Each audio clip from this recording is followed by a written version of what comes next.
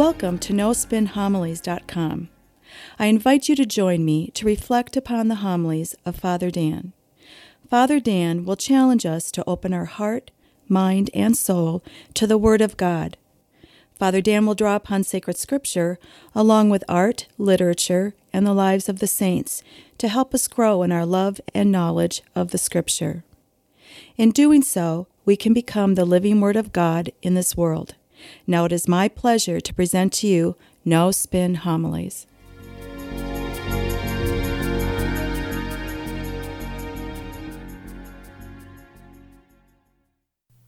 Heaven is something difficult for us to talk about. Why? Because we have no frame of reference. No one has ever gone to heaven and then come back again to tell us all about what it is and where it is. We speak about heaven in symbolic terms or symbolic talk, while at the same time, it's everything for us. It's what it's all about. It's why we practice our faith. It's why we go to Mass every weekend. We pray every day. We essentially engage in a life of stewardship. We practice the corporal and spiritual works of mercy. Heaven is the goal. It's our final destination. Then it begs the question, well, what is heaven like? And what will happen to us when we arrive there? I'm sure many of us have asked those questions, as well as others like it, from time to time throughout our life. Now, when we think about heaven, what are some of the images that conjure up in our mind? Images of God, the angels, saints, maybe even relatives, family members, parents, grandparents that have gone before us, or images of paradise. Well, in the gospel for this weekend, Jesus gives us an image of heaven, and he compares it to a house. In this case, the house of God the Father. Now notice how it begins. Jesus said to his disciples, "Do not let your hearts be troubled. You have faith in God, have faith also in me. In my Father's house are many dwelling places. If there were not, what I have told you, I'm going to prepare a place for you.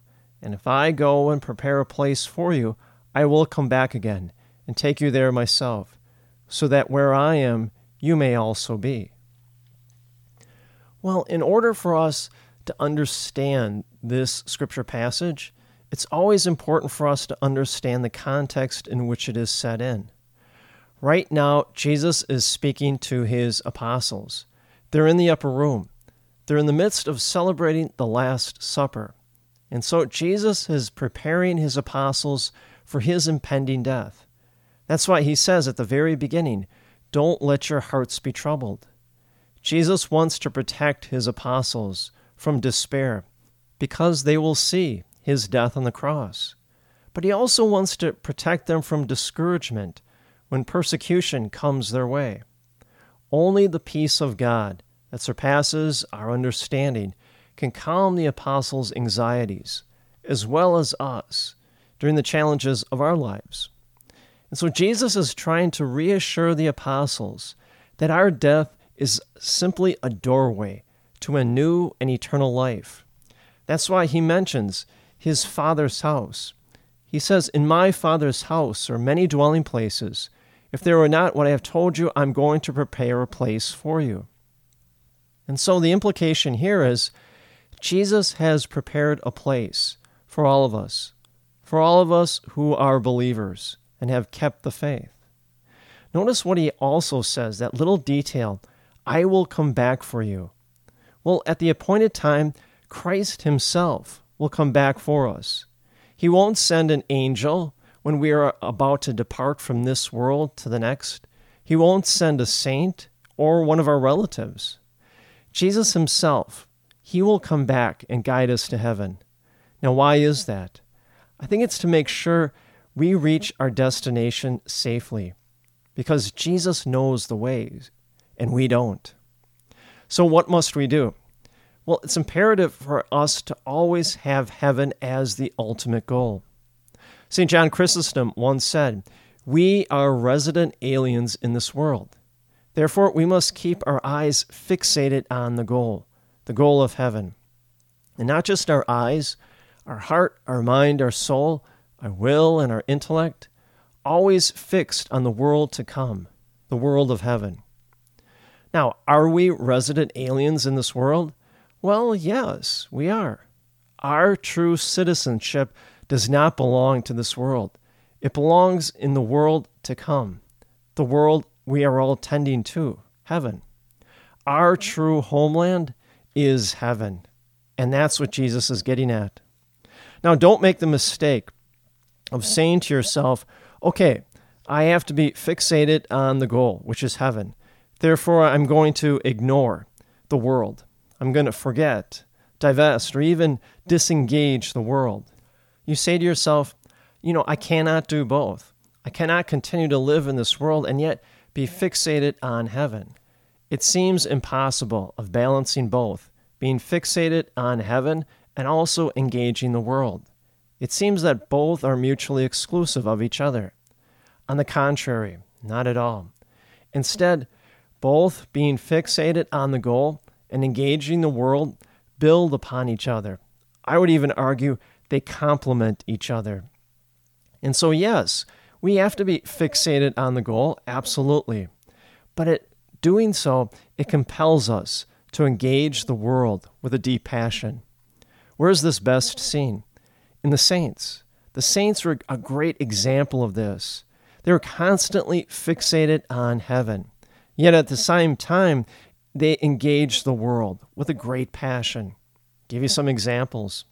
Mother Teresa, she was always fixated on the goal. Her eyes were always on heaven.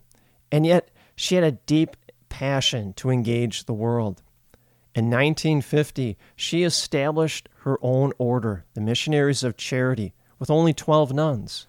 Mother Teresa and her order had a great passion to engage the world, to care for the poor, the sick, the dying, the homeless.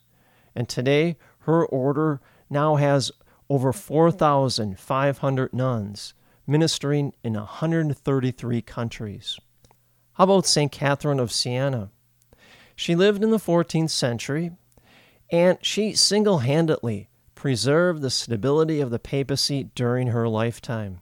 She convinced the Pope at that time, Pope Gregory, to return to Rome and end the Avignon papacy. More to it, St. Catherine of Siena, she composed the book The Dialogue, which is literally her dialoguing with God on many different theological issues, the true presence of Christ in the Eucharist, the Holy Trinity, Jesus fully divine and fully human. She is one of only 4 women that the Church has recognized as a doctor of our Church. And see, these saints engaged the world with a passion, and because of that, it made them who they are. They never lost track of the goal, heaven, and yet in doing so, they sought to change the world and change it for the better. Well, so too must we. We have to engage the world. We have to become the person that God created us to be, which was what? We share our prayers. We share our prosperity. We share our skills and our abilities in the wide variety of ministries that we have in our parishes. That's what makes our parishes strong and vibrant. One last thing to think about. At the very end, Jesus says, "Amen, amen, I say to you, whoever believes in me will do the works that I do, and will do greater ones than these, because I am going to the Father." Well, what are the works of Jesus Christ? Better yet, what were his daily works, his daily activities? Well, first and foremost, daily prayer. An essential part of Jesus' daily life was prayer. Also, right worship of God the Father. Teaching by example in the way he lived his life. Demonstrating compassion and charity to others. Selfless service to others. Those are all just a few ways in which Jesus essentially did his daily works. Well, now he's challenging us, and he's telling us that we can do those same things ourselves. Well, how do we do that? Well, first and foremost, we can do the works of Jesus Christ by first aligning our will to the will of God. The one thing that Jesus always told his apostles was that his will was the will of the Father. Therefore, our will must be aligned to the will of God. And in doing so, then, yes, we begin to do the works of Jesus Christ. Next, we have to always be fixated on the goal, recognizing that the heaven is our final destination. Heaven is what we're all about. It's why we practice our faith. But at the same time, it motivates us to engage the world, not divest from it or ignore it, but engage the world with a passion in our own way, just like the saints did. The saints engaged the world in their own way, and in many different ways.